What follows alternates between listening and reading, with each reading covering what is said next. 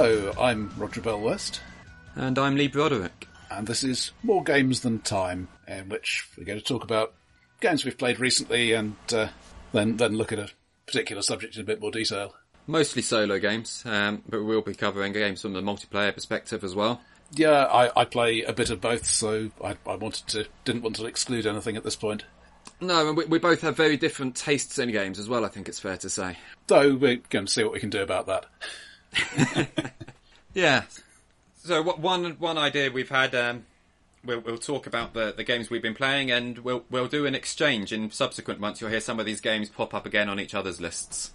And so let's move on into what we have been playing recently.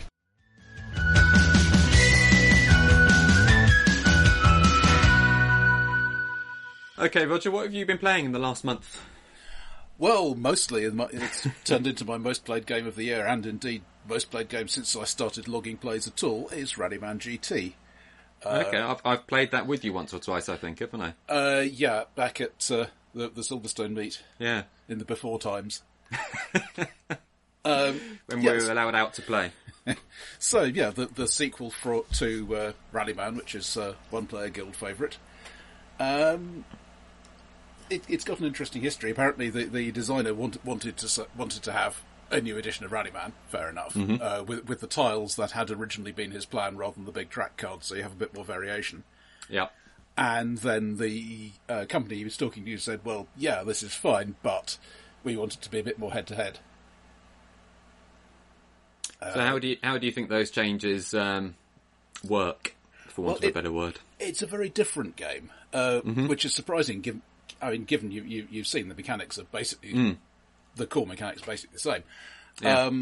But there is one tweak, which is the car in the highest gear moves first in a turn. Yeah. So even if you're at the back, you can overtake somebody if they're not too far ahead, and then potentially block them by going faster than they can accelerate you. Because you can't pass a car that's going faster than you. And it's a pretty small change, but it makes it feel much more head to head, which is obviously good and bad depending on what you're after.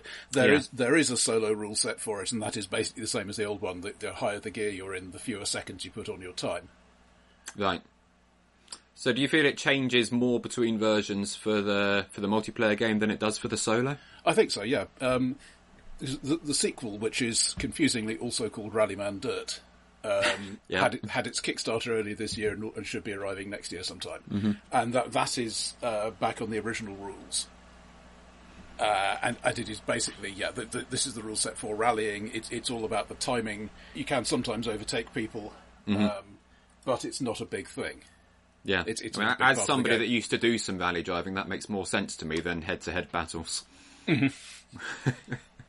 Yeah, so it's a bit of an odd name for the game, really, but obviously the Rallyman name and the core mechanics are known, and this has been very much helped. I took over the main Rallyman Championship on BGG last year when the previous organisers didn't want to continue with it. Yeah, I remember you doing that.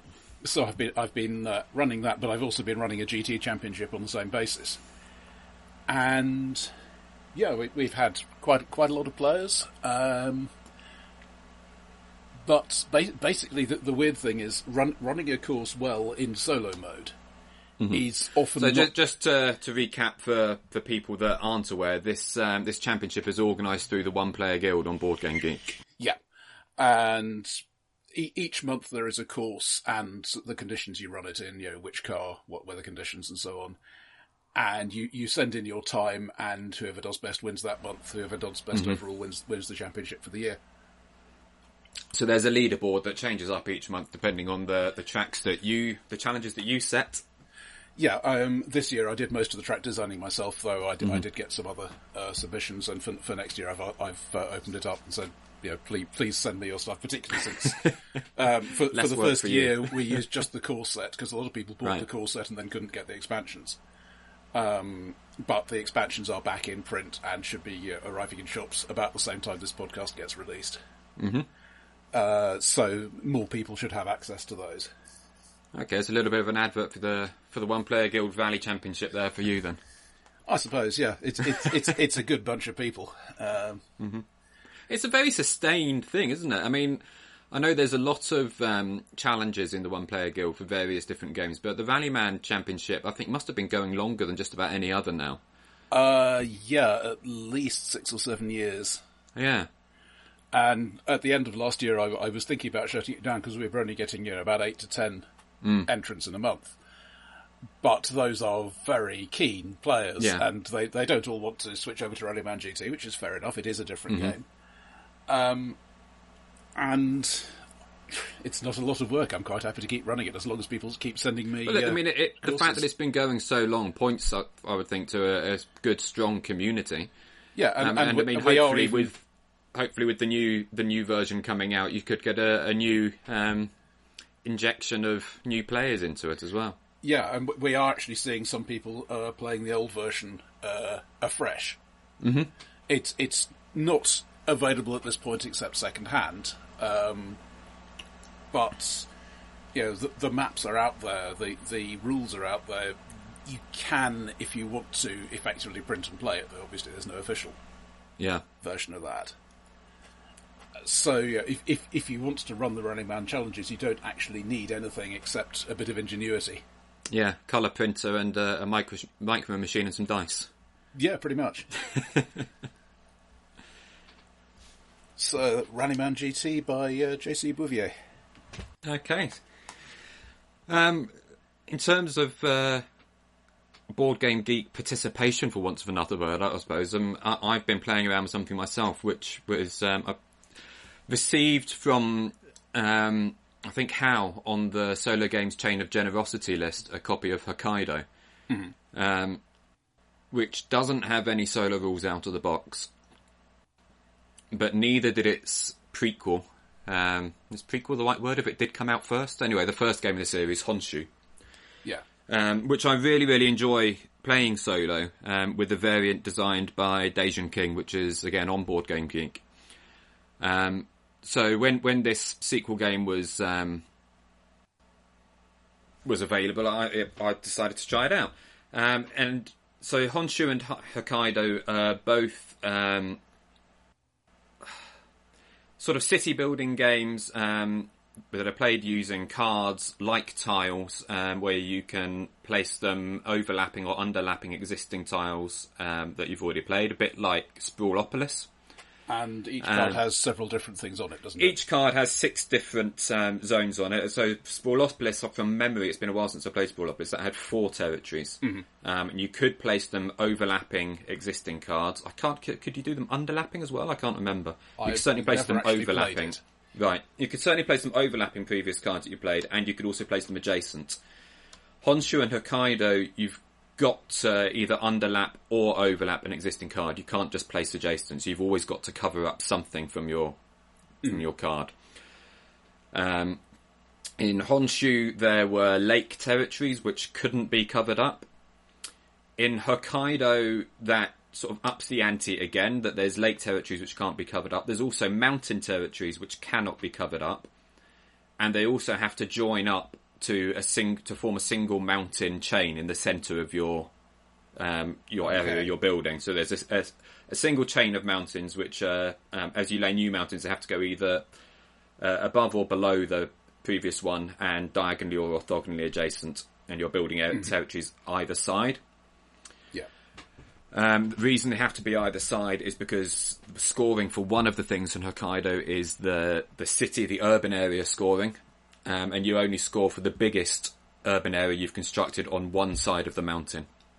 So you can't just put the city all in one place, because then you'd score nothing if there's no urban area on the other side of the mountain.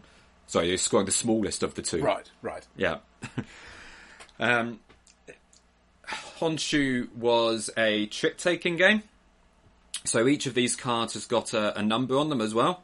Mm-hmm. I think I've never played it multiplayer, believe it or not, which is obviously what the game was designed as. But I think that you all play your card, and then the one with the highest number, it's either the highest or the lowest, then gets to choose which of those cards that's been played they can add to their territory.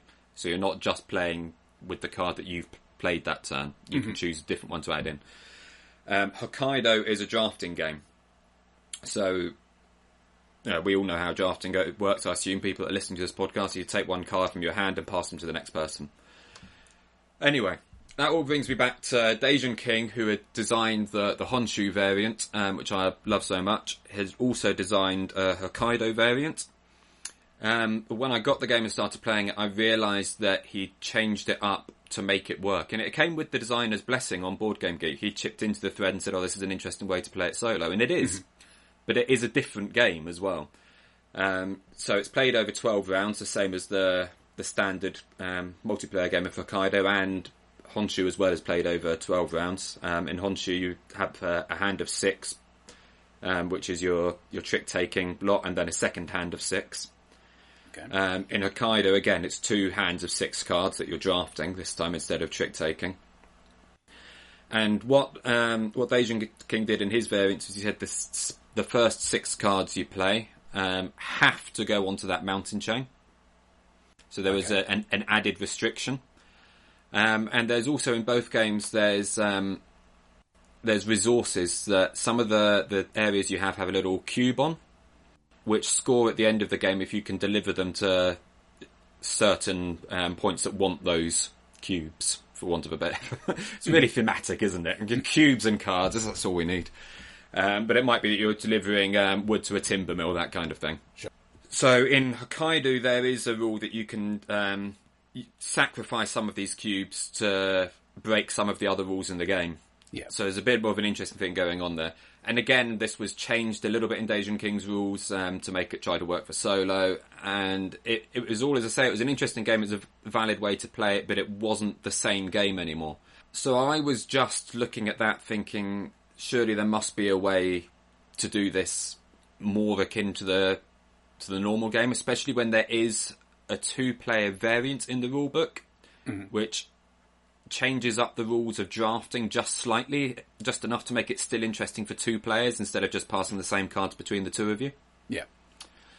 And around that time as well, there was a contest appeared, or was announced, I should say, on Board Game Geek for designing solo modes for existing games. So those 2 things came together quite nicely for me into my lap, and I decided to come up with my own solo variant for Hokkaido. Okay. So this is the reason I've got several places for Hokkaido. It's a very long story. This is the reason I've got several places for Hokkaido in November. I've been coming up with my own variant for it, and this is basically a solo drafting game now. So very briefly, the way it works is I'm dealing myself 2 hands of cards at the beginning of the game. From each hand, I then choose a card to play and one to discard out of the game. Yeah. There's then another card that's put into that hand from the draw pile that I don't know what that card is. Yeah. I go to the second hand, same process. Play one, discard one, draw another one from the draw pile, and then shuffle those 2 hands together and deal them back out into 2 hands again. So there's a lot of shuffling going on, but it's also sort of replicating that drafting experience to an extent, that there are some cards coming up around the second time that I've seen before. There's 2 new cards each round that I haven't seen before, and I don't know exactly which one of those 2 hands those new cards and the old cards are going to be in. Yeah, and if you have a hand with 2 really nice cards in it, you can play one of them, but you have absolutely no guarantee you're going to see the second one again. Exactly, which is certainly the way I tend to feel as definitive drafting experience. Yeah.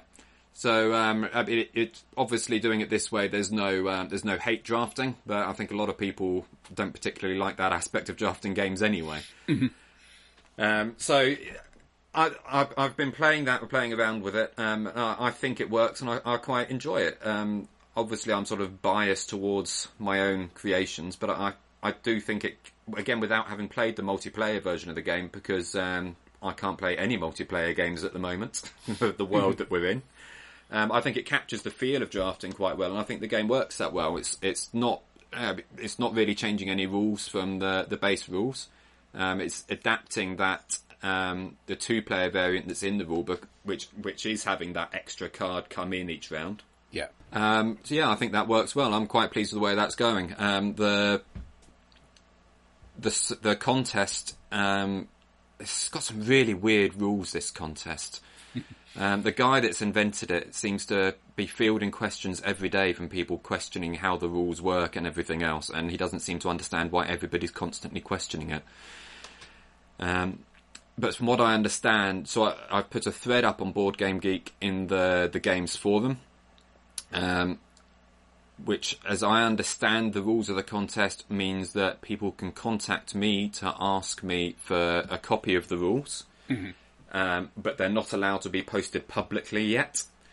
And then at some date, I think in January, I am then allowed to post them publicly. Right. And from that date, the winner will be calculated in terms of the total number of people that post in that thread. It's all very convoluted. And I'm not entirely certain I like the structure of the competition, but at least it's given me some impetus to develop this solo mode, and I will be putting it out there in the public domain for other people that are interested. And presumably the end result is that there is a thread in the games forum which says, hey, here's a solo mode. Yeah, exactly. So yeah, that's up there now, that thread. So, okay. Hokkaido Kale Malmioha, I believe. Oh, your pronunciation is a lot better than mine. I've hung around with Finns. Some of us were sober at the time. So it's a dangerous game. It's a challenge remaining sober around Finns. Yeah. I didn't say I was. A game that I've just met recently on Board Game Arena, and at the moment it's not soloable, though I've been working on that, is Letter Tycoon, which is about 5 years old now. Mm-hmm. It's sort of Scrabble-like. You have cards with sensible letter frequencies on them. Right. You're trying to make, to a first approximation, the longest word you can with your 7 cards plus the 3 that are common and get replaced when they're used. But you can. It's a very loose, 1920s sort of theme to it. You can get a patent on a letter. Right. And once you have a patent on a letter, anybody else who uses it has to pay. Well, they don't pay you a point, but they get their normal score when they put down a word using it. But you get a point for each time your letter was used by somebody else. Okay, so this, it's a title I'm familiar with without knowing anything about the game, but it really is sort of starting to sound like a gamer's Scrabble, in the full acknowledgement that I hate that phrase, gamer's anything. Yeah, it doesn't have a board. Mm-hmm. So I think probably the overall complexity is about the same, with the exception that on the face of it, this wouldn't give you any incentive to use the rare letters. Because your score is based on the length of your word, right, rather than anything else. But there are about 6 letters, I think, the most obscure ones, which also, if you have the patent on them, give you a special power. Right. Okay. So let's see. So there is some sort of encouragement from the system of the game not to just bid the most. I assume you're bidding. Maybe you're not bidding. No. Bid the most to patent an E and sort of win the game that way. At the end of your turn, when you've put down the word, you can buy a patent on one of the letters you used in your word. Okay, so it's just sort of first come, first served basis. Yeah. Yeah, okay. So the rules are things like, if you've patented Z, you can add a terminal S to any word, even if you don't have the card. Right, okay. If you've patented X, you can use any letter twice in the word, that kind of thing. Mm-hmm. Sort of a couple of rule-breaking... Yeah, or if you've got a K and you can put down a word with only one vowel, it doubles the score. Right.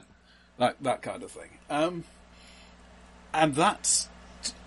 without that, it would be just, okay, I will search for words, I will play the words, but that lends a bit of complexity and a bit of interest, as far as I'm concerned, because you've got that, okay, not only am I trying to make an anagram out of what I've got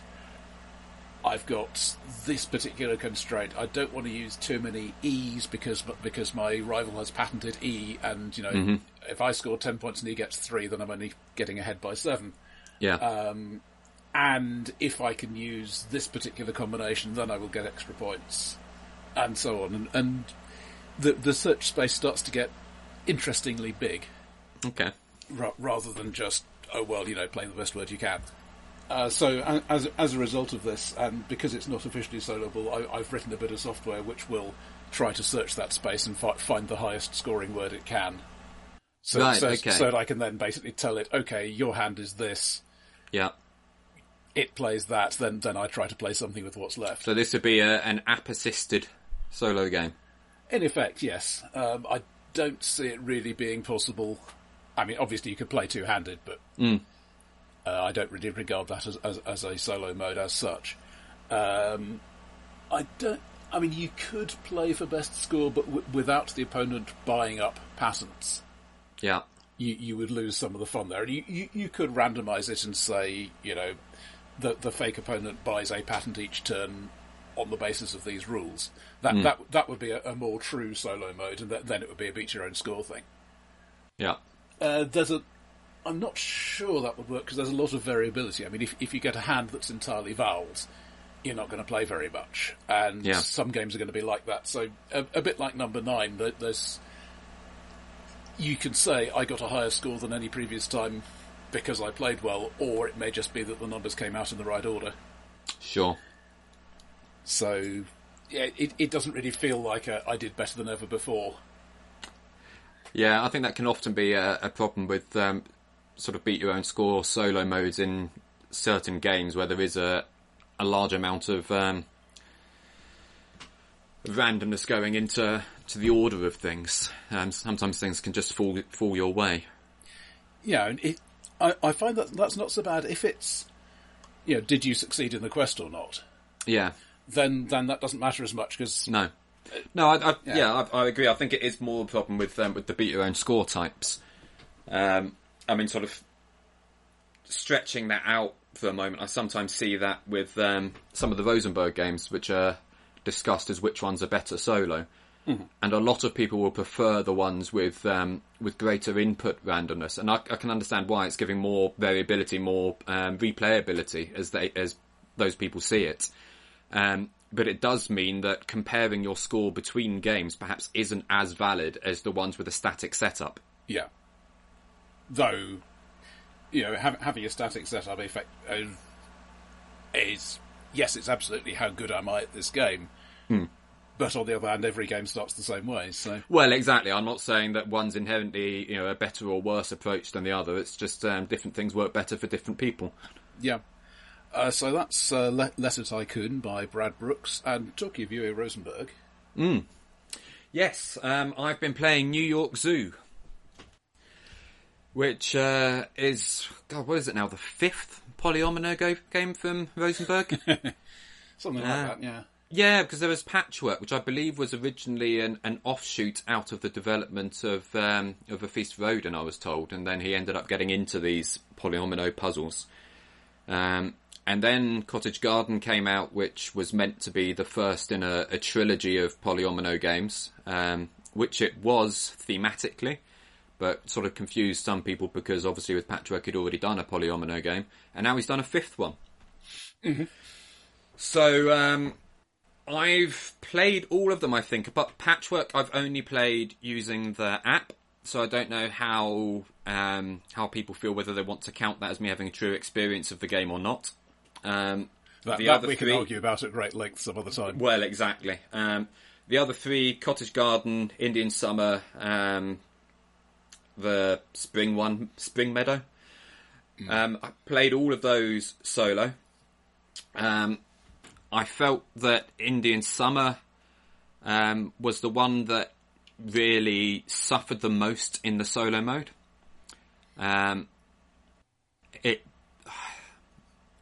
Like we were just talking about, I think that there was a great amount of luck in terms of the tiles that were available to you in the game. Mm-hmm. There were 10 dealt at the start that you had to use all of them in the solo game, and I felt that it changed the most from the multiplayer game, and it didn't really work for me as a solo game. Sure. Cottage Garden was a very simple game, which I still like. It's very simple. It doesn't tax you in any way at all. It's a nice sort of relaxing evening play when you don't have much brain power. Mm-hmm. Spring Meadow, I thought was probably the best game of those 3. It added just enough extra to think about compared to Cottage Garden to make it a bit more interesting. It worked as well. It was the most Tetris-like. Yeah. In that effectively tiles were coming in from the top and falling them down like they do in a game of Tetris on the computer. Mm-hmm. You were building from the bottom up in rows, and every time you completed a row that was completely solid with no gaps in, then you scored that row, effectively wiping it out. Right. So it was very Tetris-like in the way that it approached things. Mm-hmm. The reasons I didn't hang on to it were pathetic, might be the word. So the two reasons really that I chose to hang on, so I enjoyed it, I thought it was the better game, but I hang on to Cottage Garden because I didn't think there was room in my collection for both, because they were similar enough. And I chose to hang on to Cottage Garden, one, because it's a smaller box than Spring Meadow, which is a consideration, as you'll know, when you've got a lot of games. And two, Cottage Garden, the thing that makes Cottage Garden interesting is actually in the scoring.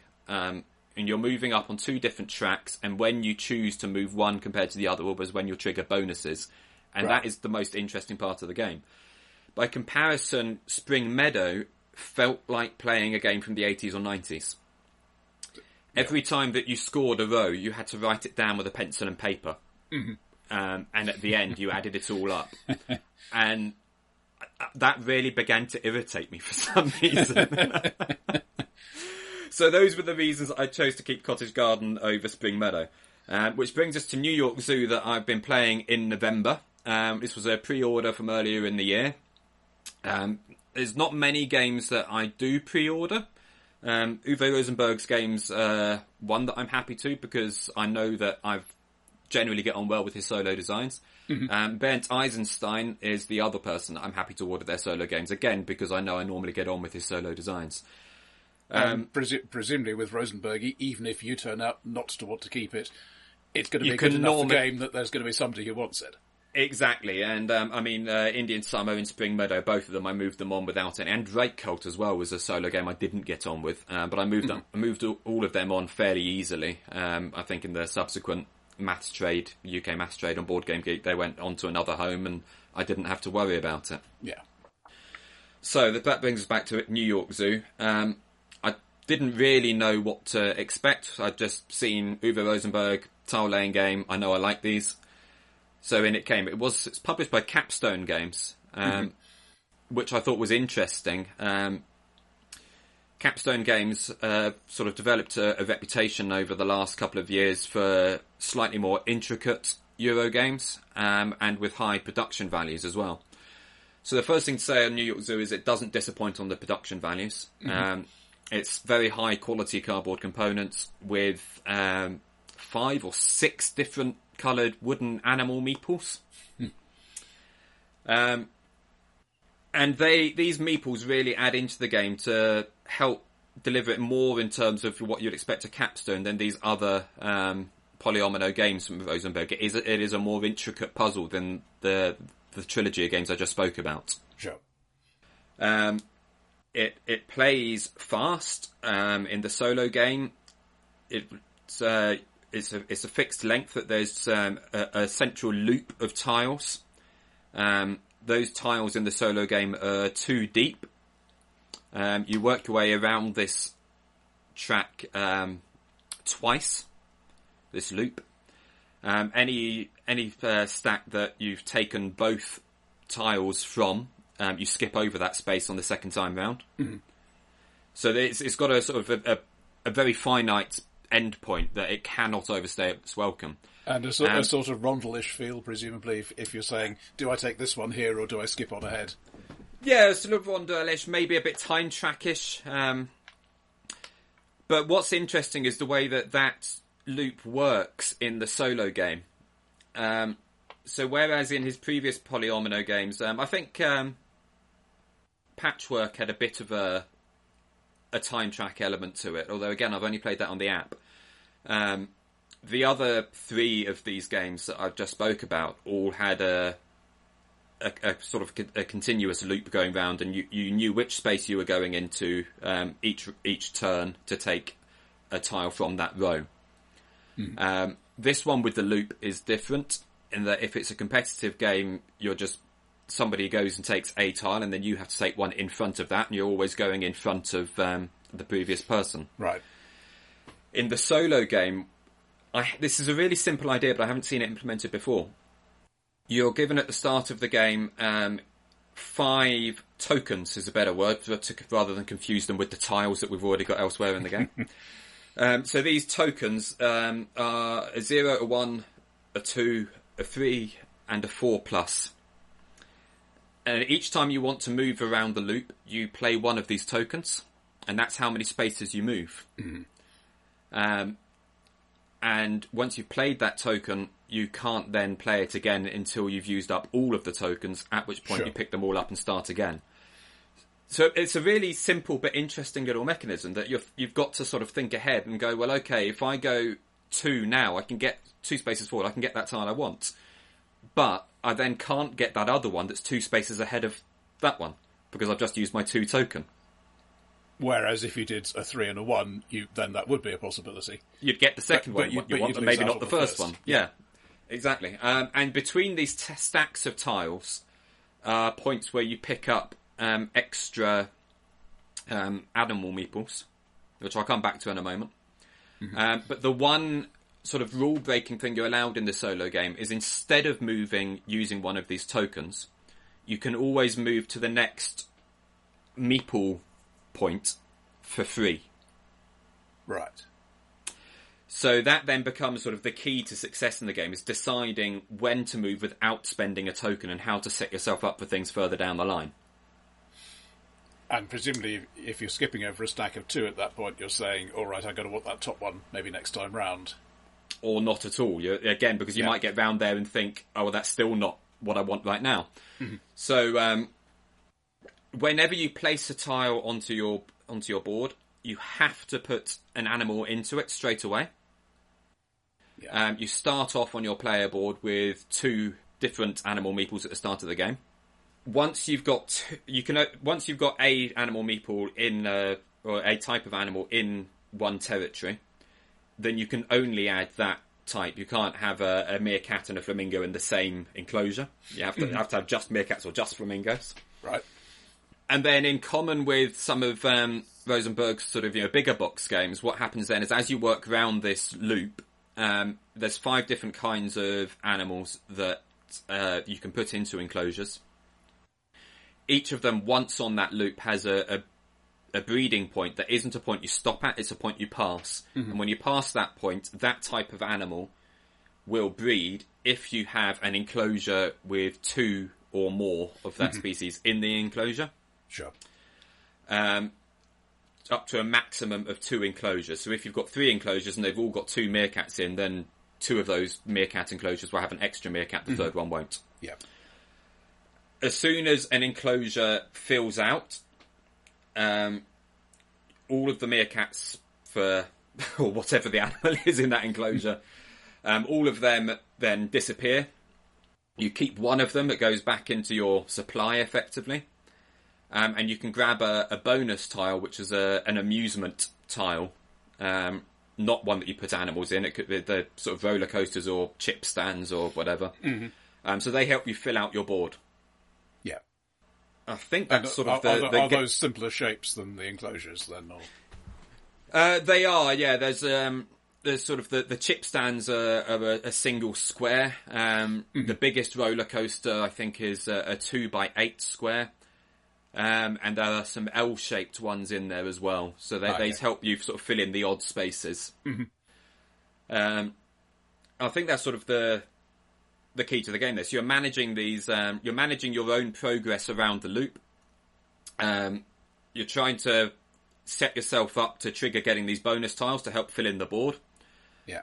On your second time around, if you manage to fill out your board before you hit the end point, then you win, and your score is the number of spaces on that loop that you've got left. If you hit that if you've hit the start line for a second time and you haven't filled out your player board, then you lose, and you have a negative score, which is the spaces on your player board that you haven't managed to fill in. And it looks as if this is, about a 16 by 16 board or something like that? Roughly. Roughly, I haven't looked at it. There are two solo boards in the game. One is bigger than the other. Once I worked out what I was doing on the smaller board, I flipped it and went on to the bigger one and promptly lost horribly and went back to the smaller board again. I mean, even knowing how to win, I'm still losing some games. So it is a more intricate puzzle than his other tile layers. So I've been really enjoying it. I'm really impressed. And I think it is one that's going to stay in my collection. Whether that's instead of Cottage Garden or whether they can both coexist, I don't quite know yet. Mm-hmm. That's New York Zoo. That's by Uwe Rosenberg. One that I picked up at the beginning of this year and thought, gosh, this looks really interesting, and put it on my 10x10 and then didn't play until about 2 weeks ago. Designed as a solo game, Maiden's Quest. I have heard of it, yeah. I'm vaguely familiar with it. I've never played it. It got a fair bit of buzz towards the end of last year. Had some very mixed opinions from what I remember. Yeah, well, the first thing is the rule book that comes in the box is really terrible. It's not a complicated game, but the rule book makes it seem complicated. Right. Fundamentally, what the theme, all right, is you are a maiden trying to escape from a capture of some sort by her own efforts. Yeah, which I think appealed to a lot of people. Yeah. In practice, in the gameplay, you've got 4 or 5 different. You go through your deck until you find a challenge, which might be a locked door, a monster, the actual captor, and so on. And each pass through the deck, your level number goes up. So when you're level 1, you can ignore anything that's higher than level 1. You can just bypass it without penalty. Right. So as you go through, you have to take on the tougher ones. Then the 5 cards behind that in the deck become your resources for this obstacle. Okay. So the obstacle might say any 3 of swords or magic, and if you've got 3 swords or 3 magic or some combination in the next 5 cards, then you're fine. You can overcome it. It's not quite that simple, obviously, because some symbols say you can add another couple of cards to your hand, or you can swap some symbol to something else, and so on. Yeah. The usual rewards or penalties for passing or failing a challenge are upgrades and downgrades, because each card may have 3 or 4 different modes. There's essentially no art on most of the cards, on the resources, because what you start with is effectively the left-hand half of the front of the card, and that is your standard mode. If you get an upgrade, you can make it the right-hand half, so you turn the card over. Okay. And if you downgrade it, there might be 1 or 2 on the back that are more parlous, and eventually you can downgrade it to the black face, which is essentially a junk card that you can't then get rid of. Right. You pass an obstacle, it will become a ally of some sort, or some sort of assistance in the quest. And eventually you either take on the captor, which will take something really challenging, like 7 of any symbol, when most cards have only 1 until they've been upgraded a bit, or in some cases, if you downgrade a card far enough, you can find an exit, which is a lesser challenge but a more specific one. So it might be 3 keys, and keys are quite rare. And this is not. This should be a game that doesn't work for me. I'm not. Generally, I like fairly thematic games, and when a game is basically abstract but says it's thematic, that's usually a bit of a red flag for me. Yeah. And this is obviously an abstract game with only a tissue of theme, but it's fun. And you have what is it? The tiara that when you upgrade it turns into an actual pair of wings. How? Well, it's that kind of fairy story logic. Yeah. And most of them have some sort of pithy quote onto the card as well. And it's a tight design. The only thing really wrong with it mechanically is that when you set up a game, you have to take start with your which of the 8 or so heroines and which of the 8 or so villains you're going to go with, and they then have a recipe on the back that says how many other cards of which sort you get. Yeah. And that can be a bit fiddly, though I'm working on a 3D printed insert so that I can keep all the decks separate in the box rather than having them in plastic bags. This is a serious investment, Roger. Despite the mixed opinions on this game, you're obviously really loving it. If you're wanting to make your own insert. Well, I do have my own 3D printer. Well, I know, but it's still time and effort into doing it. It's surprisingly charming. Though I would say to anybody even giving thought to this, go to BGG, get the second edition rulebook. Ignore the first edition rulebook. It will just confuse you. Do you think most of the criticism then came because of that first rulebook, rather than through any faults of the game itself? It may well be. I mean, I would also say... This is the impression I'm getting from you. Certainly, had I criticised it after my first attempt to play, I would have been saying this rulebook makes no sense. Right. Also, it was described in very thematic terms, and it's not really a very thematic game. So if what you want is a game about actual empowerment of the heroine, well, it's in there. I mean, it's the heroine who's doing stuff. You get various rescuers who can be helpful or not, depending on how you play them. But, if you told me you were going to reskin it as, I don't know, Space Adventure or something, or indeed a dungeon crawler, I wouldn't say that's impossible.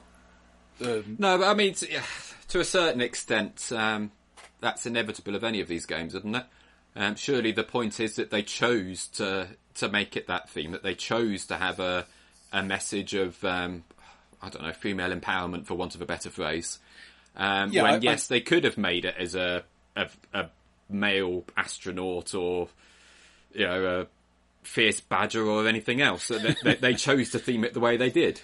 Yeah, I think what I'm saying is I'm glad the game has that theme, but I don't think the theme adds to the experience of this particular game, especially. Okay, so do you feel that the theme doesn't come through at all? Do you feel it's just an abstract thing where you're matching symbols? It's there a bit. You get as well as your heroine, your maiden. You always start with a dress card, which is basically an unambiguously good, gives you a boost when you come across it in the deck card. And yeah, you could have called that something else, but it's called a dress. This includes the armoured dress, which is all right. It's a suit of armour, but Okay, this is. I'm starting to think this might be my one from the month to ask to play. I think, but You're making some interesting sounds. You've got obvious enthusiasm for the game, and it's not one I've played before. Yeah, I think, to be fair, you will know probably after about 1.5 games whether this is a game you feel enthused about. Because, all right, that's perfect. Quick decisions, move on to something else. So far, I've tried 2 of the maidens and 2 of the villains, and there was some difference in gameplay, but not a huge amount. I will try some of the others. This is on my 10x10 for the year. So I've still got several games to get through, right? In the next however many days. So it wasn't something at the start of the year you felt like revisiting that frequently, but you've come to appreciate it as you played more in the last month or so. I got it in the trade just about at the start of the year, and then I've basically been not doing anything with it since. Right. Okay. So all of your plays have been in the last month so far? Yes. Right. Okay, I wasn't sure if that was something you'd played sort of one game back in January and then were making yourself play the others now, but they've all come recently. Yeah, it's basically I have lots of games and I don't have a lot of gaming time. I'm not as dedicated to solo as, well, you and many other people. I do other things as well. So this is one of the reasons I like a 10x10, because it encourages me to not just try a game and say, okay, I've played it now, but to try a game and try it enough times that I feel I'm getting an idea of what it's about and whether I want to keep it and so on. And so far that's looking like a yes. Yeah, that's good. Maiden's Quest, Kenneth C. Shannon III. Okay, well, talking of small card games which dressed up as being thematic but really require a lot of imagination to make them so, I played a couple of games in November of the second edition of Adventure of D by Jack Darwood. This is a game that I played the original version of a few years ago now. I played it competitively with a couple of other one-player guild members at Aircon. And then last year, I was fortunate enough to be able to borrow a copy and played a few solo games of at home. So the Kickstarter was this year for this second edition. I did get involved at that point of checking the English rules just to make sure that they actually made sense in English because Jack is Indonesian, so it's not his first language. Mm-hmm. But I didn't have anything else to do with the game. I didn't get paid for my efforts on that. I backed the game on Kickstarter and received it, I guess, at the end of October. It's a game I like. It's not a game that I love, which I know a lot of people do in the One Player Guild. Mm. The first edition was characterised by the worst art you'll ever see in any card game or board game. Oh, I think there's challenges on that, but okay. Well, there's always challenges on that, and certainly I've shown it to some people, and they've said, "Oh no, such and such a game is worse," and I've always disagreed. When whatever such and such a game is, I still think Adventure of D was worse. It was awful. The new edition does have better art. It's it's not Fantasy Flight or particularly intricate art. It's still very basic, simple art, but it's improved over what it was before. And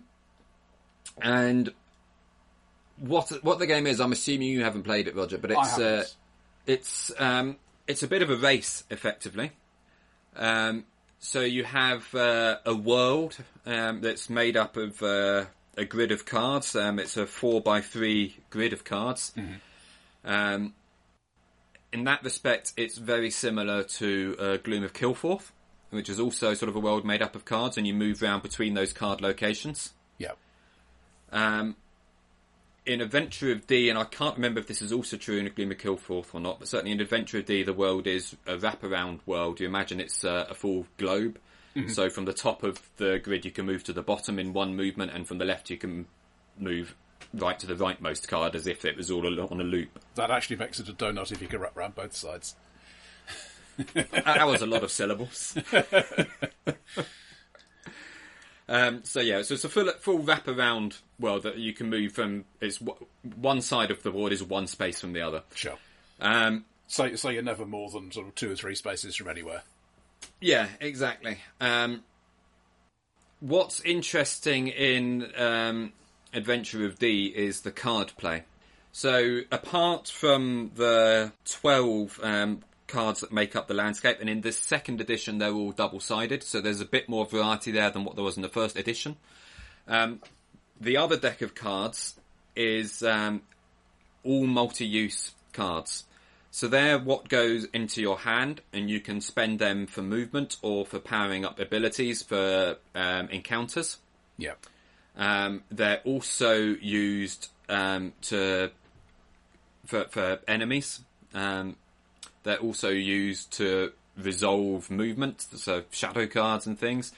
They're also used to power up various things on your character sheets. So there's this full sort of adventure game experience driven by these cards that can be used in about 4 or 5 different ways, depending on what you're asking of them at any one moment. Mm-hmm. And presumably you've got a limited supply, so you need to choose whether this card is going to do this or that or the other. Well, so the draw deck itself is quite thick. I haven't counted the number of cards, but it's in excess of a normal standard playing card deck. Or the box is like an old Magic the Gathering box, if you can remember what kind of size box that was. Yeah. All too well. And when it gets to the end, you do shuffle it in again. So there's not a finite amount of cards. They do loop back around. What's driven is the timer that in the solo game you've got 12 rounds in which to level yourself up and get to the boss location, and go through a series of 3 different challenges to defeat the boss and win the game. Mm-hmm. Now that boss location in the first edition was always the same. In this second edition, there's 2 cards for the boss location, and they're both double-sided. So there's 4 different potential boss battles that you can fight. Right. But I think they're all of the same kind of thing. Like the first challenge is you must have your intelligence up to 5 before you reach this point. So never mind taking risks. That gives you a nice solid goal of... Exactly. You've got to have powered up one of your 3 statistics enough over the 12 rounds to be able to get yourself in a position to fight that battle at that point. And then the second one, you'll have to discard some cards, and then finally you'll have to have a certain number of cards left in your hand. Mm-hmm. So the final boss battle is visible from the start of the game. You know what you've got to prepare for. Each of the locations that are around the board allow you to have... you can go there and discard cards to use that location in a certain way. Yeah. At the start of each round, you will reveal a couple of cards to add to the world that they'll say this is an encounter that's waiting to happen at this location. Some of those will be monsters that you have to fight, and they'll give you a reward for defeating them. Some of them will be, a lucky leprechaun that will give you some gold. So you just turn up and you go there and you can do that. Mm-hmm. When you move, you also have to draw a shadow card, as it's called. That each location has a value on it, and when you draw a card, if it's higher or lower than that value, you will have a shadow card encounter. You'll have to discard certain cards to defeat that shadow. Mm-hmm. So there's challenges being thrown your way through these 12 rounds as you try to power up and level up to defeat this known final encounter. Yeah. Does that make sense? Mm-hmm. So I'm more indifferent about the game than a lot of people, as I say. It boils down very much to a race that you've got to do a certain number of things to set yourself up over the 12 rounds to do this one big thing. Mm-hmm. The card play is very interesting because of the multi-use cards. That's really sort of the heart and soul of the game. If you like multi-use cards, then you'll like the game.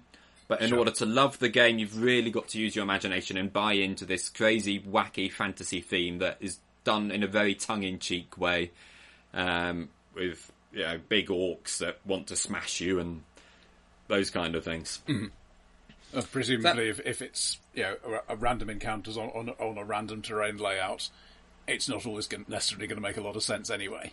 No, exactly, and that's embraced. It doesn't take itself seriously. The tone is very different to Gloom of Kilforth. It recognises the randomness of what's going to happen, and a lot of the card text is written with that humour in mind. Yeah. I don't think you necessarily say it's childish humour, but it's that embrace the absurdity. Exactly. So to enjoy the game, you've got to embrace that level of humour. You've got to enjoy multi-use cards, and as I say, you've got to use your imagination to really sort of flesh out the experiences that you're having, and accept that it is a race. It takes 30 minutes to play, and it's done. Mm-hmm. So it doesn't overstay its welcome in that regard, and it doesn't take up a lot of space on the table or on the shelf. As I say, it's a sort of Magic the Gathering deck box. And that's the game. That's by, how you say, Adventure of D. Jack Darwood. Yeah, second edition, as I say, which I guess is more available now than the first one, which was long out of print. All right, we've been talking about some older games I've been going back to, but a combination of old and new, because the Kickstarter for the new edition just finished, is Sakura Arms. Right. Which is I haven't heard of that one. Basically, it's a 2-player deck construction card dueling game. And if you'd asked me 6 months ago, which is my favourite of those, I would have said Ashes. Rise of the Phoenix Spawn. Just in case somebody doesn't know the jargon, there is a huge pool of cards. You select from that pool to make your deck for the game, so does your opponent. Yeah. And you're basically fighting each other until one of you runs out of whatever resource it is. Right. Ashes I kind of like, because I played a bit of Magic the Gathering back in the day. I felt it had problems with the way the randomness worked, particularly the way you get, either all lands or all things that need magic. And Ashes fixes a lot of those problems. But since 6 months ago, I have been introduced to Netrunner, no longer available, but you can play it online. There's nothing like getting into one of these games when it's out of print. Well, that's actually what I did with Ashes. I started buying it when they said, right, this is now over. Yeah. And it got quite cheap. Now, of course, they've... I remember it being widely reduced, yeah. Now, of course, they're bringing out the new edition, but hey. As a casual player, I'll probably just stick with version 1. Yeah. But Netrunner, as I say, is great fun, and if you play it on Jinteki NES or somewhere like that, then there is no worry about the card buy-in or anything like. You can just build whatever deck you like that's legitimate by the rules. And Sakura Arms is, I don't know. At this point, I've got about 5 games of each-ish, and I don't know which of that and Netrunner are going to end up being my favourite, but. It makes the deck building very simple. You have various Megami, the goddesses, and you pick 2 of them, and then from there, I think it's something like 7 normal cards and 4 special cards each. You build a deck of, I want to say 6, something like that, cards total, and 3 special cards. So basically, the deck building is not the sort of thing you're necessarily going to have to analyse over for hours and do spreadsheets and things. It's something you can do in a few minutes once you know the game. And this is the sort of living card game model as opposed to the collectible card game model. You know what packs, what cards are in each pack in advance. You don't have the random cardness. Yeah, there's no randomness in that. The way they're doing it in this latest version, in Japan, I understand where it's a very big thing. They release a new Megami as a single unit, a thing you can buy. This is, I can't now remember which companies do. Level 99 Games are saying, okay, well there are 3 boxes, each with 6 Megami in them, and because there are currently 5 more. We're expecting to do box number 4 next year sometime when the next one has been released. This has been released in English before, but they only did the first few, and it didn't apparently sell well enough, so now it's come back as a Kickstarter thing. It does all sorts of little neat things, like if you need to draw from your deck and your deck is exhausted, then you pay life points. So that's an intrinsic timer on the game. Broadly speaking, there may be 1 or 2 special powers, but mostly you don't get life back once you've lost it. Right. You have a supply of cherry blossom petals. Well, they're wooden tokens. They move around between pools. Your life, your aura, which is a kind of shield, but you have to move them from there in order to charge up your special abilities, which can be devastating, but you need to pick the right moment to do it. And there have been, the last couple of games I've played, I'm playing with a fellow beginner rather than somebody who knows it well. Yeah. Otherwise I would be getting completely destroyed. Yeah, it's been, gosh, I've just done this really impressive thing and just barely won the game. And yeah, if I hadn't, you would be winning the game this round. Which is a good sign, because he plays a lot of Magic back in the day and definitely knows that style of game better than I do. So it's not just a implementation of that. You've got things like range. You start at range 10, some of the cards you play will change that range up and down, and some attacks only work at particular ranges. Alright, I've only been playing the basic ones so far. But there is enough to get my teeth into with that I'm really enjoying the way it all fits together. It seems to make sense. Okay. So that's not available yet, though. There is a tabletop simulator implementation. Sakura Arms, designed by Backafire. Okay. At least people can try that out for themselves fairly easily. I think I can out-old you. So I, this month, have been playing Warhammer Quest, the original 1995 game. Which I still think is one of the best solo or co-op dungeon crawlers. Okay. I will admit I've never played it. No. Well, so for a long time, actually, it was, as anybody who's seen my recent solo dungeon crawler list on Board Game Geek will have quickly come to realise, it was basically the only dungeon crawler available if you wanted to play solo for nearly 20 years. That undoubtedly contributed to a rise in its sort of sought-afterness and the second-hand market prices. So it's not a cheap game to buy second-hand now, because it's 25 years since it first came out. However, there is a new game with the same name, but I believe it's nothing like the same game, is it? No, so they brought out 3 different dungeon crawlers in the last 5 years or so.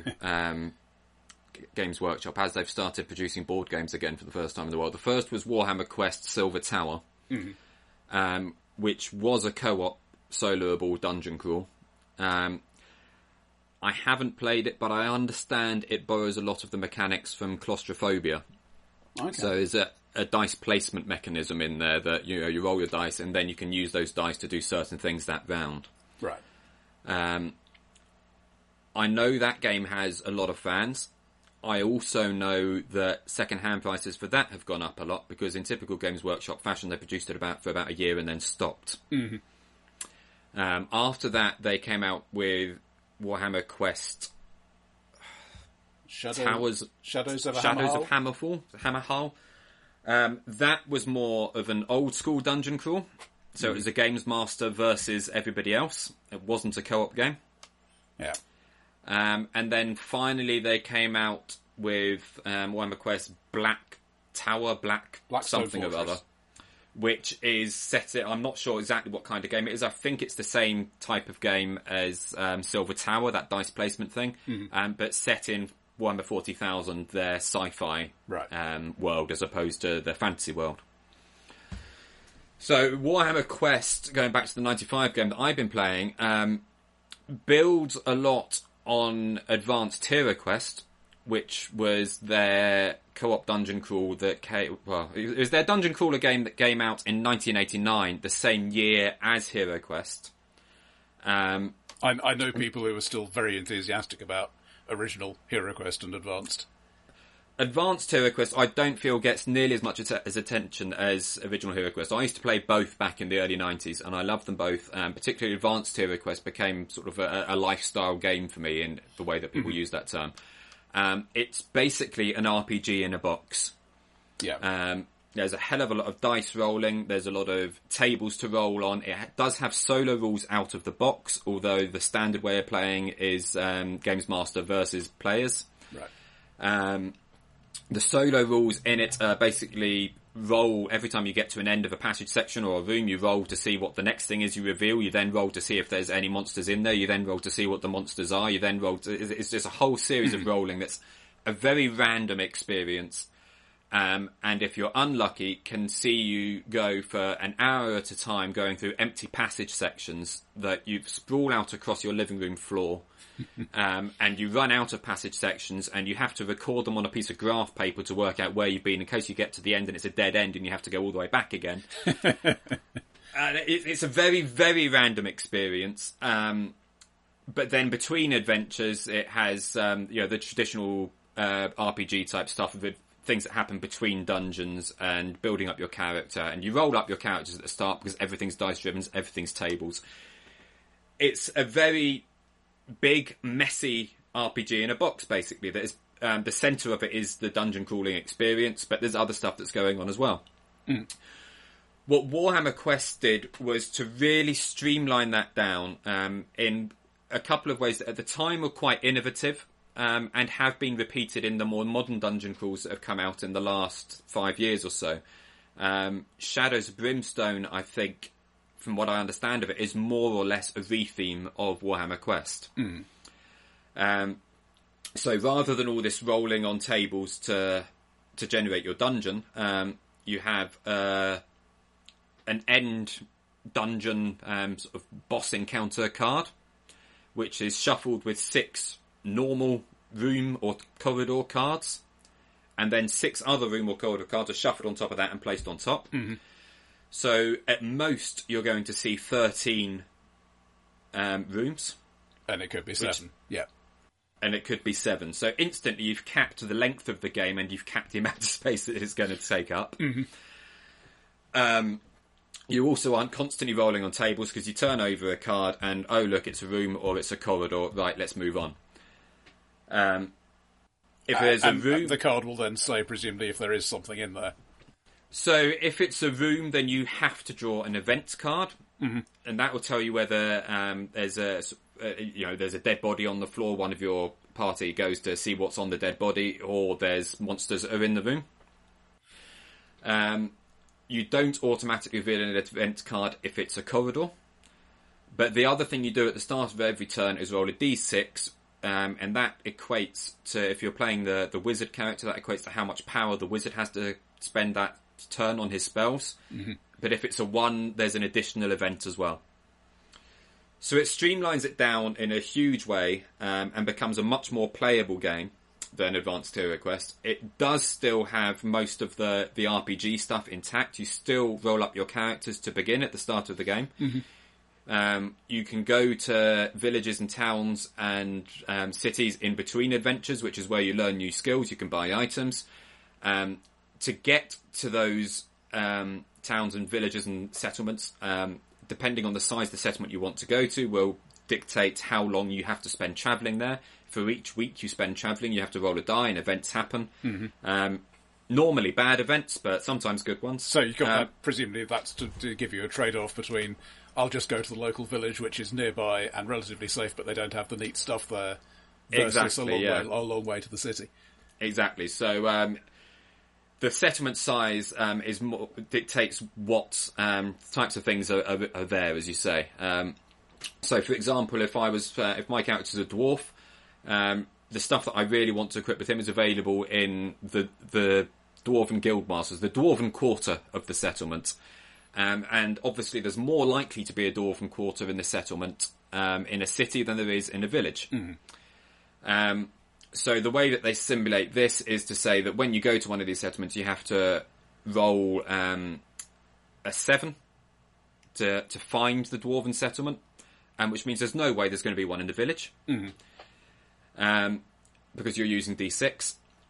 In a town, you get to roll 2d6, so you're 50-50 as to whether or not there's one there. Yeah. And in a city, you get to roll 3d6, so you're more likely there's going to be one there.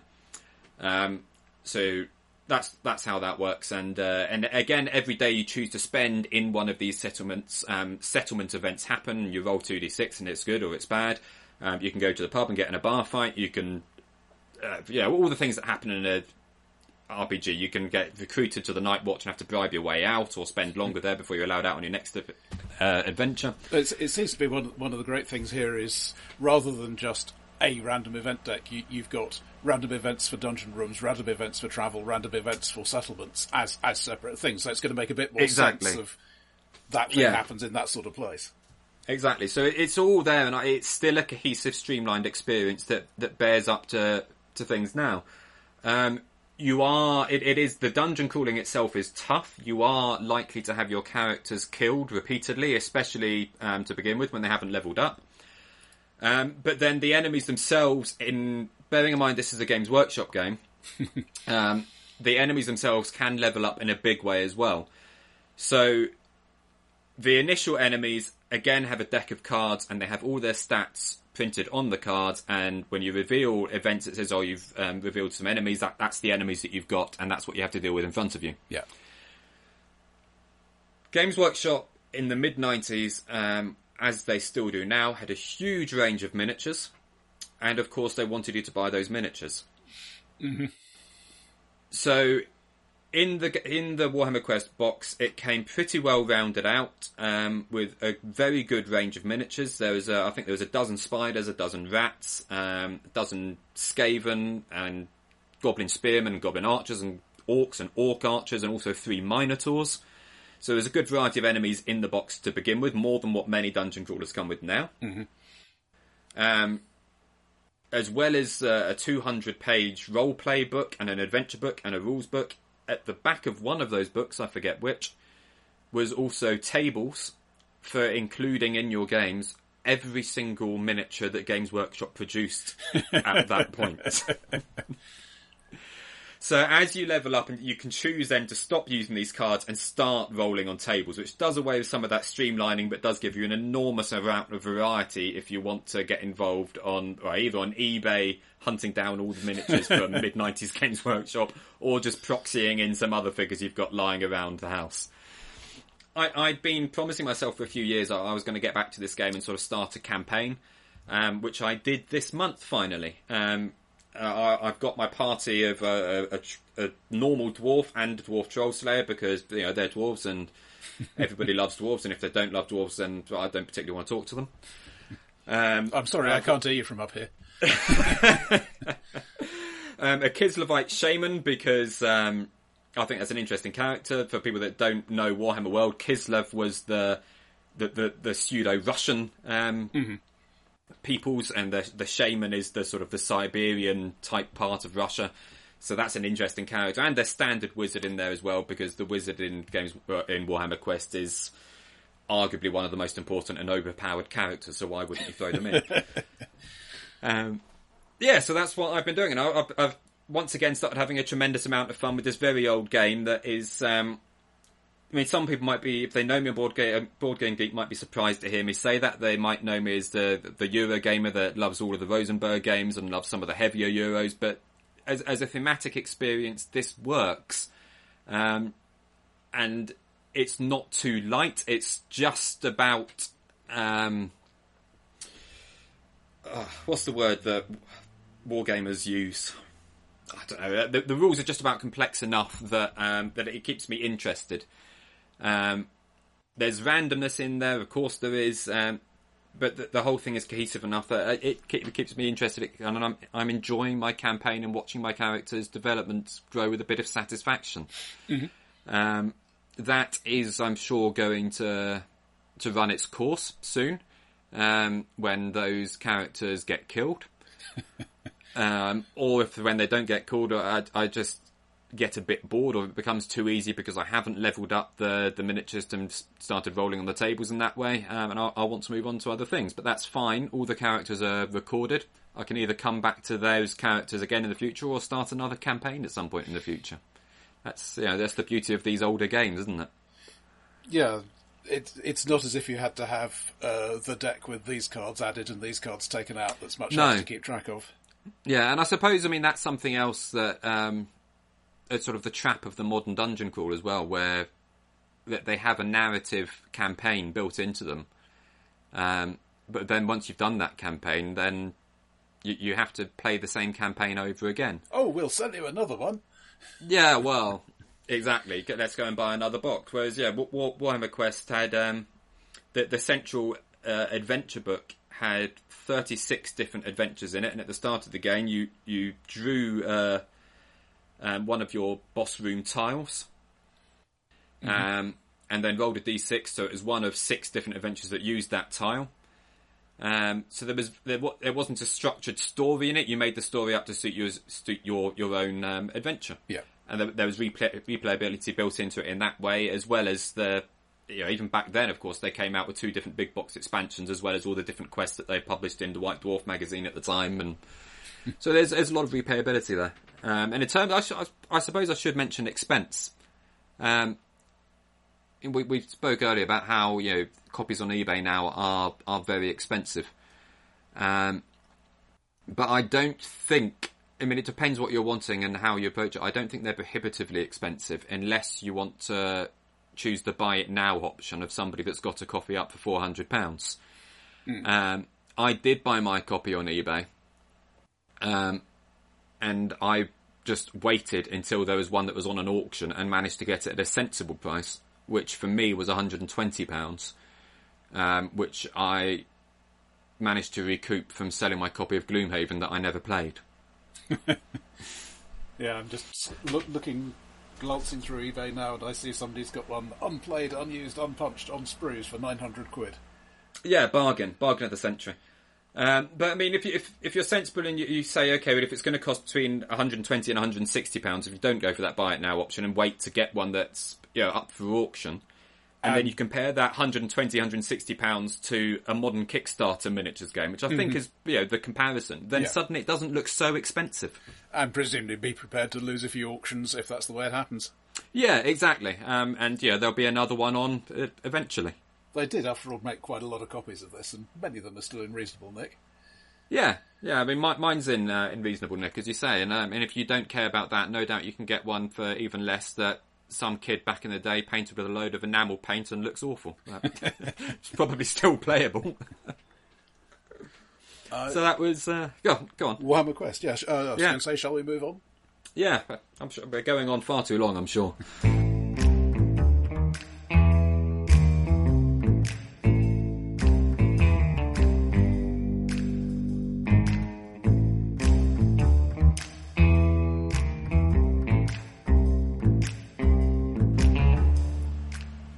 Something that's come up a bit in other discussion is how much is the right amount of player interaction? How much is too much? Is there too much? Well, yeah, I think there is. Well, I'm glad you said that. As a proud one-player, solo player. Well, that's the thing. I mean, I have played multiplayer games that were essentially... I'm going to take my turn and do the thing without interacting with anybody else, and now somebody else is going to take their turn and ditto. Dungeon roll we haven't talked about elsewhere. In the rule book it says the player to the left rolls the die, but that is really the only thing the player to the left does while you are taking your turn. Yeah, I've played games like that, which is fine. I mean, obviously it makes it very easy to make it a solo game. But it seemed to me that what that generates, if you play it multiplayer, is a whole lot of downtime while everybody else is taking their turn. I mean, you could, in effect, take the turn simultaneously and it wouldn't break anything. Yeah, I mean, that's full on what people call multiplayer solitaire, isn't it? Yeah. I mean, I'm curious, you suggested this topic for discussion, Roger. Was Dungeon Roll the game, or was there a particular game that made you think of this? Well, that was one that struck me as, well, why was it released the way it was? All right, it's the designer's only published design at the moment. But was this a thing that was tested solo, and then he said, "Okay, well, solo games don't sell. I'm going to call it a multiplayer game." Was it a matter of we could tell people to play it simultaneously, but then we need to include more of the custom dice? I don't know. I'm not saying they were wrong. It just seems to me an odd marketing decision. But a lot of marketing decisions strike me as odd because my tastes are not the tastes of the market in general. So no. Well, you've already commented today on the post I put on Board Game Geek along similar lines. But I do. I mean, it's a valuable or valid question. I think this terms of interaction. How much is there? Are there games where there's not enough? Are there games where there's too much? But I want to throw another wrench into that question as well. There's different types of interaction. And I'm characterizing that as three types, where there's positive interaction, negative interaction, and neutral interaction. Okay. Now, the neutral interaction I'll just do quickly first, because off the top of my head, I could only think of one game that I would classify as neutral interaction. And that's something you and I have both played a lot, which is Six Nimmt. Yep. So, for people that don't know Six Nimmt, it's a very quick, abstract, it's not really a party game, but it's a very social game, isn't it? It's simple enough that you can play it as a party game if people are already the drunk. Sort of people who play games. So there's 4 rows of cards. There's 4 rows of cards? Mm-hmm. Yeah, 4 rows of cards, and you have a hand of cards which have a number on them, and you play a card, and it goes into the row of cards which is the closest number lower than the card you're playing. Yeah. But is that making sense as I'm describing it? Mm-hmm. Yeah. And if the row extends to 6 cards, as in 6 Nimmt, then you have to pick up that entire row, and that is your score, and the player with the lowest score, once all the cards have been played, is the winner. So that's why I call it a neutral interaction, because you're affecting what's happening to those players around you. If there's 2 spaces left in a row, and there's the card down at the top of the row is a 10, and I play a 12, but Roger's played an 11, then Roger wasn't trying to hurt me at that point, but he has, because I've had to pick up the row. Yeah, I suppose if you were a serious card counter, then late in the game you could say, okay, well, maybe those cards are still available and these ones aren't. But, yeah, although unless you're playing with the full number of the full deck, which really requires actually playing with more people than is recommended for the game, if I remember rightly, then not all cards are going to be used. Yeah. So, as I say, there is direct interaction between players in that game, but it's not a positive interaction. You're not helping people, but neither is it a negative interaction in my mind, because you're not seeking to hurt people either. Well, it can have a negative effect, as you just described, or it can have a positive effect. If I ended up destroying, having to take a row and then starting a new one, and you played the next card above that. Yeah, exactly. So in that same situation, if you'd played an 11, I played a 12, and the third player played 13, then I would have to pick up the row, and his 13 would be completely safe. Mm-hmm. So that would have been a positive interaction for him. So this is why I'm calling it a neutral interaction, because it is a very interactive game. It's not a solo game, but your interactions aren't inherently helping or hindering other people. It's just whatever comes out at that point. Yeah. Is that a fair characterization? I think that makes sense. Yeah. Yeah. There's nothing I can do if I'm in a 6-player game and I've decided that you are the guy I want to mess about because you're in the lead. There is essentially nothing I can do specifically to make life worse for you. No, exactly. So I mean, that was the only example I could think of off the top of my head of a neutral interaction in a game. And I'm sure there must be others. That was the only one I could think of. Most would fall either into positive or negative. I suppose you could say, I mean, drafting where you've got the common pool of whatever's in the middle of the table, and we each take one in turn. That can be negative, but depending on the game, if I don't actually know what you want, I mean, again, we touched on this, or I don't know what order we're going to put this podcast out in. When we're talking about games we played this week, we did mention briefly a drafting game, and we mentioned that some people like to hate draft. So there is the potential for a negative interaction there, even if it's not necessarily. I guess that is neutral, because potentially there's a positive interaction there as well. If you deliberately leave a card for somebody that you know is going to be helpful for them. Yes, though in that case you're making a decision to do the nice thing, to do the nasty thing, and if you know, broadly speaking, what your opponent wants, maybe because you've seen what they picked up on previous rounds, or because some aspect of their play is public, then it becomes positive or negative because you have some idea of what effect you're going to have on them. And that's one of the decisions you make. What's interesting about drafting is it's often employed in games where that's the only point of interaction. And I can think of examples where that isn't true. Blood Rage has a drafting phase, and then you're into area control. But for a lot of games, drafting is the interactive point, and then you're playing around on your own board doing your own things. Well, thinking of Terraforming Mars, hugely popular. I'm not a great fan, though. I'll play it with the right people. But the first time I played that, I decided to follow what was in the rules, and which doesn't say drafting. Drafting is the advanced variant. Right. And it was essentially very dull, because I had this bunch of cards, and that's what I'm going to play. Yeah. Whereas if you're drafting, all right, you're still essentially going to get a bunch of random cards, but you've got. I will pass on the things that don't match whatever plan I have, and I will get from the next player the things that don't match whatever plan they have, and I can start from that to get some sort of idea of this is what I'm going to be doing. Yeah, you get to choose a bit more your own strategy. Well, right. That's not the only interaction, because you do have the dropping an asteroid on people. That's definitely a positive interaction.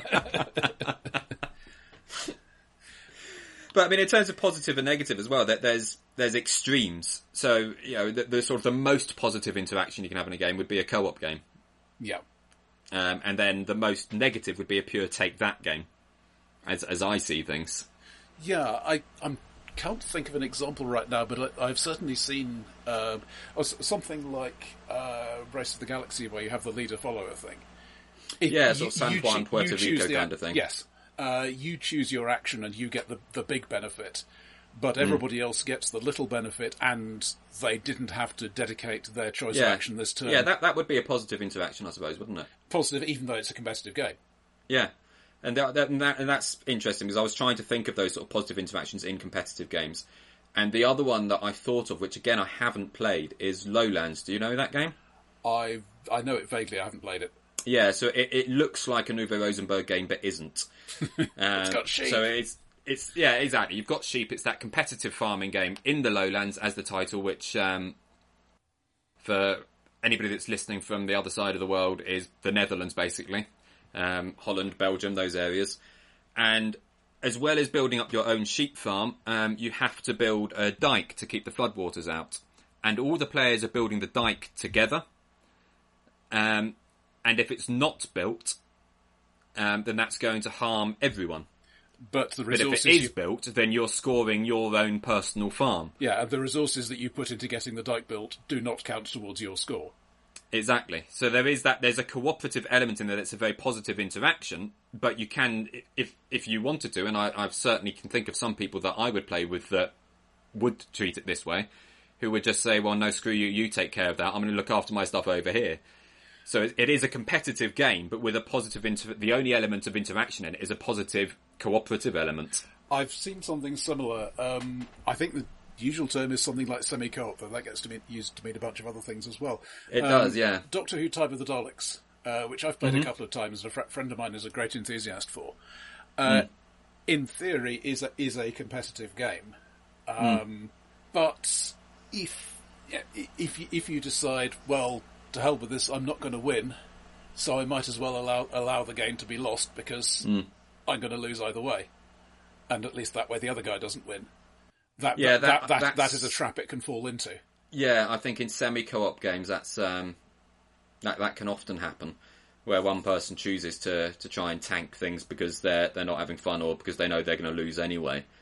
I mean, a similar thing to that, I guess, would be Dwarf, one of my own games, where in a moment of sort of designer self-aware wankery, I chose to describe the mechanism as emergent cooperative elements, whereby the enemies attack all the players at the table. Yeah. But again, it's a competitive game, so it's a bit like that Lowlands thing, where you can choose to ignore it and it hurts everyone, or you can engage it, and that's protecting yourself, but it's also protecting everyone else. Yeah, everybody gets the benefit, but only you paid the cost to do the thing. Yeah, exactly. And I mean, that was interesting at a certain point in the design process, where being, I think, a nice person, every time that I play tested this with my partner, we'd sat there and approached it as a cooperative problem. My partner or I, one of us had said, okay, well, those orcs are out right now. They're going to be a problem. I'll take care of them this round if you do in the next round. Yeah. And I did and she did because we're both nice people. And then the first time I played it with my brother, same problem came up. I said, okay, I'll take care of it this round if you do in the next round. He said, yeah, okay. And then I did. And then he didn't because he's not a nice person. And that's the sort of interaction where there's room for different styles of play. And some people absolutely thrive on negative interaction. I mean, I remember him saying to me quite clearly, what's the benefit for me? As far as I'm concerned, both of us suffering is exactly the same as both of us benefiting. And I'd rather I just let you suffer rather than pay the cost for it. Sure. And it's the same with the Doctor Who, because if you play that purely cooperatively, it just becomes far too easy. If you stop competing and just say, well, if somebody wins, we all win, then there isn't a game anymore. Exactly. And I mean, that was the friend of mine who plays it a lot has worked on some house rules for that to say basically, okay, let's have a pure co-op mode in which the challenges are tougher. Yeah, and it was exactly the same at that point in Dwarf. That was the point I realised in the development. And okay, the person that goes there and deals with the enemy needs some kind of reward for it. Otherwise, it sort of becomes a prisoner's dilemma thing, doesn't it? Yeah, exactly. You let me down last time. I won't trust you this time. Yeah, although I might not understand my brother's mindset when it comes to playing games, it's a valuable thing to play, because I know there are plenty of other people who think exactly the same. So it's a valuable thing at that point in the design process to be able to correct that. Mm-hmm.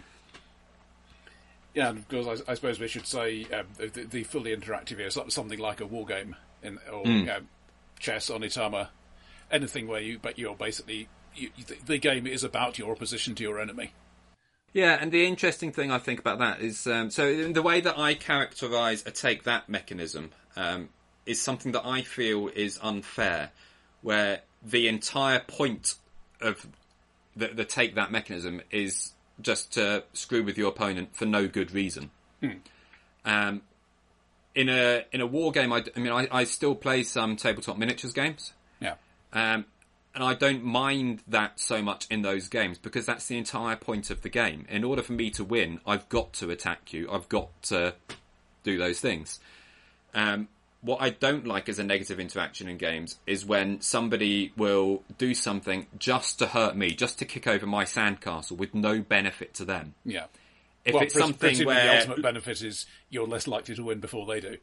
Exactly. If it's something where they can say, okay, this is what I need to do. If I build up this, it's going to help me. Unfortunately, it's also going to be a problem for you because now you're less able to do that. I'm very sorry, but I'm doing this not to hurt you, but to benefit me. Mm-hmm. And rightly or wrongly, I see that as a very different kind of interaction to one which just says, right, okay, this is going to hurt you, and therefore it will benefit me because it's hurting you. Yeah, because my goal is to occupy that bunker or whatever, and you're between me and it. Yeah. There's a pathology in... I first met it in Munchkin, though it happens in some other games as well. Because most of the interaction you have is negative. The way I've seen a lot of games of it end is player... I don't think I've ever seen a game of Munchkin end. I have demoed it professionally. Player A says, okay, if I win this fight, I win. Everybody else plays cards to stop them winning. Player B says, if I win this fight, I win. Everybody else plays cards. Player C says, if I win this fight, I win. And everybody's run out of cards. Yeah. And... even if I am player C, that doesn't feel like a good victory. No, I think that's the thing. When you're playing to harm other people, I mean, obviously, the success of Munchkin for one is illustrative of that. But for a lot of people, it's something they enjoy. But for me, that's an interaction that I don't enjoy. That I don't think we can say there's too much interaction, but it's not a good kind of interaction. It would be interesting to try to build a cooperative game out of that. I think it would be very difficult. But it would be interesting to see what had to change to make it work that way. Yeah.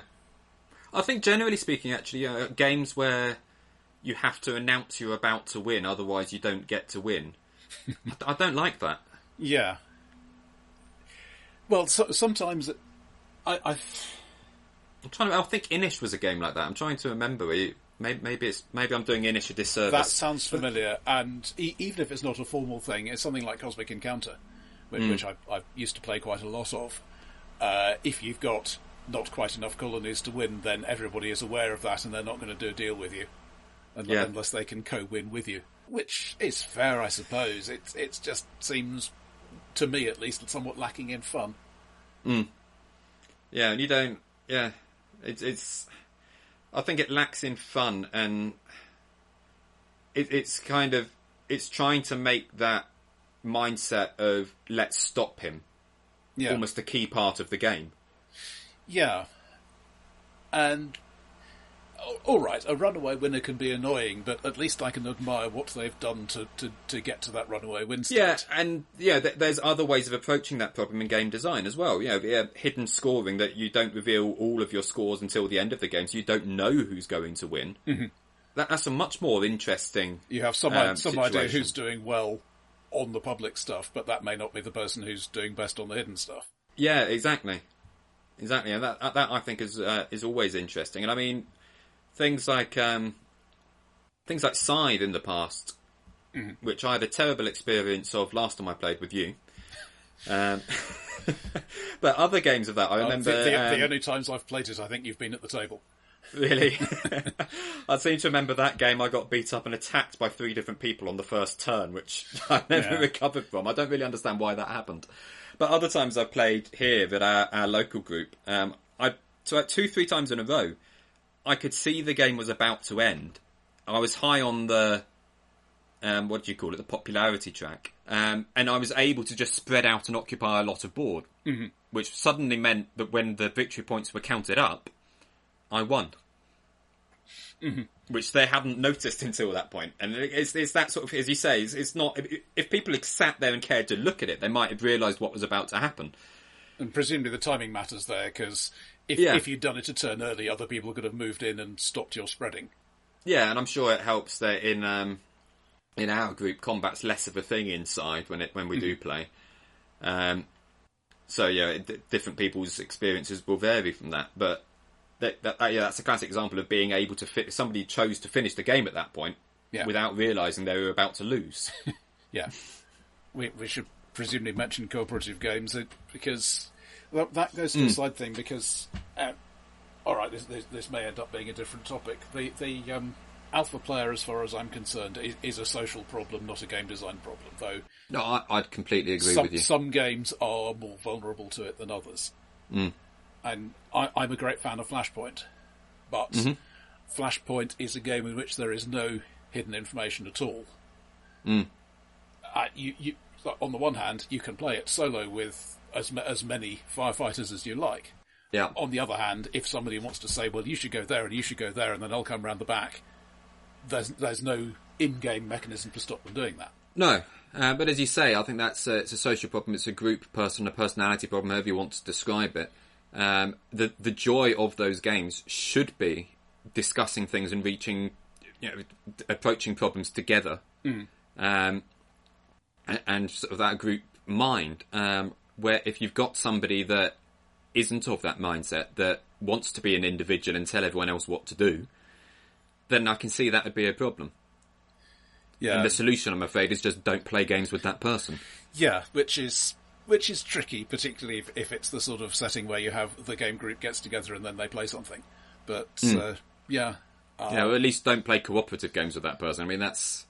Yeah. It seems silly to blame the games for somebody's personality defects.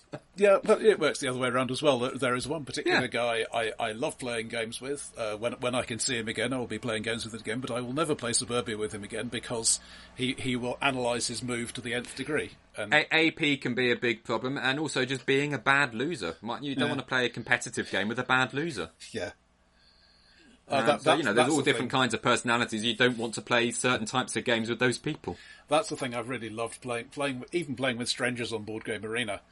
Mm. Generally, I mean, there's not a lot of chat anyway, but generally people will say, "Oh, that was a nice move," or "well played," or something like that, rather than "Oh, now I'm annoyed." Yeah, turn the computer off, storm out.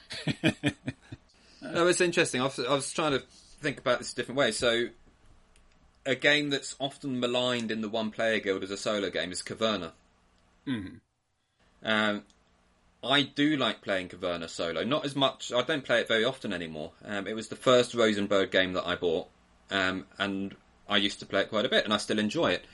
And I like it because it's, as a solo game, it's completely it's the most sandbox game I can think of in the way that I use the term, as opposed to, I think a lot of people now sort of use it almost as an adventure game. Mm-hmm.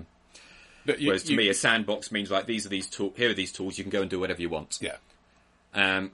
So for many different things will have some positive effect. Yeah, for me, Caverna was that perfect sandbox game precisely because it had a completely static setup, which is what a lot of people don't like about it as a solo game. Mm-hmm. So I could impose my own restrictions onto that set of tools and say, well, okay, what happens if I just decide to not do any farming, which is what I normally did because dwarves don't do farming. What happens if I choose not to do any farming in this game? Can I still get a decent score? Can I still win it? There's those sort of imposed restrictions that I enjoyed playing around with and making a game out of. I have never played Caverna with other people. Mm. And I wouldn't want to, because I've always approached it in that mindset of, well, okay, these are my restrictions, what am I going to do? As opposed to having restrictions placed on me by other people. Yeah. Of, okay, I wanted to go and get some wood this turn, and now I can't because that arsehole's just gone and taken all the wood. Mm-hmm. It becomes a very different game at that point. Yeah. So that's something that I would choose to play without any interaction. Yeah. that's my choice. That any interaction in that game is something I don't want. Presumably, you could, in theory, play multiple solo games at once. Multiple players. Just saying, okay, we'd have an infinite supply of whatever this is. Yeah, I mean, it's interesting that there's this sort of category of games that, they're multiplayer games that I wouldn't want to play with other people. For the most part, those games are competitive games. But also Lord of the Rings LCG, that's my favourite solo game, and I wouldn't want to play that with other people either. And that's a cooperative game, so that wouldn't change the experience that much. But it's my experience. I've always played it solo. I can't be bothered to teach the rules to other people because they're not complicated, but they sound complicated. It's one of those sort of things. And it's my own world that I can go and live in, not having to talk about it and make decisions cooperatively. So, I mean, I guess we're straying to different territory there, but there is this sort of interesting dichotomy between multiplayer games that I would choose not to play with others. I don't think there's anything I feel that way about, but looking at Flashpoint, I think it feels like quite a different game when I'm playing it on my own than when I'm doing it with 2 or 3 or 4 other people. The multiplayer, and communication is hard, so it becomes more chaotic. And if I lose when I'm playing solo, it's completely my fault. Yeah. Whereas you take ownership of it more. Whereas I play it at a convention with people I know, but maybe they've only played once or twice before, and not that I'm going to throw blame on them, but we can say, okay, as a team, this didn't work, as opposed to, all right, I made the wrong decision there. Yeah, and that's a game I must admit that I think every time we've played it at our local group, we've always played the easy level. Because there's always somebody that hasn't played it before. Yeah. So I don't think I've ever lost a game. Which, from what I understand, is very unusual. Generally, I usually play the 4-door house that comes in the basic set, but with advanced rules. As an I think it's the 2-door one we always play. Right. Yeah, which is a bit harder. Right. I had never actually played the simple game until a couple of years ago at Essen, where they wanted somebody to demo it, and the Essen crowd includes a bunch of families with children and stuff like that. So they said, okay, just play the simple game plus this modification of the new thing we're selling. Yeah. And that was fine, but even that felt really quite different from the one I've always played before. Well, I mean, that's good that game scales in that way, though, to take into account different ability levels. Yeah. And for that matter, it's not one of those, finely honed, you must use every option or no option. If you had kids who were learning it and they were happy with the family game, you could introduce one bit at a time and it would still make sense. So, this time we have the unique player powers, this time we have you have to get the victims out rather than just find them, that kind of thing. Well, the most important thing surely is making sure you get the cat out alive. I know a small number of players who get really upset that there is a cat in there and it counts for as much as a human. And there are rather more who get upset if the cat is injured. Yeah. You see, this brings us back to interactions again. Shall we move on? Yeah, I think so.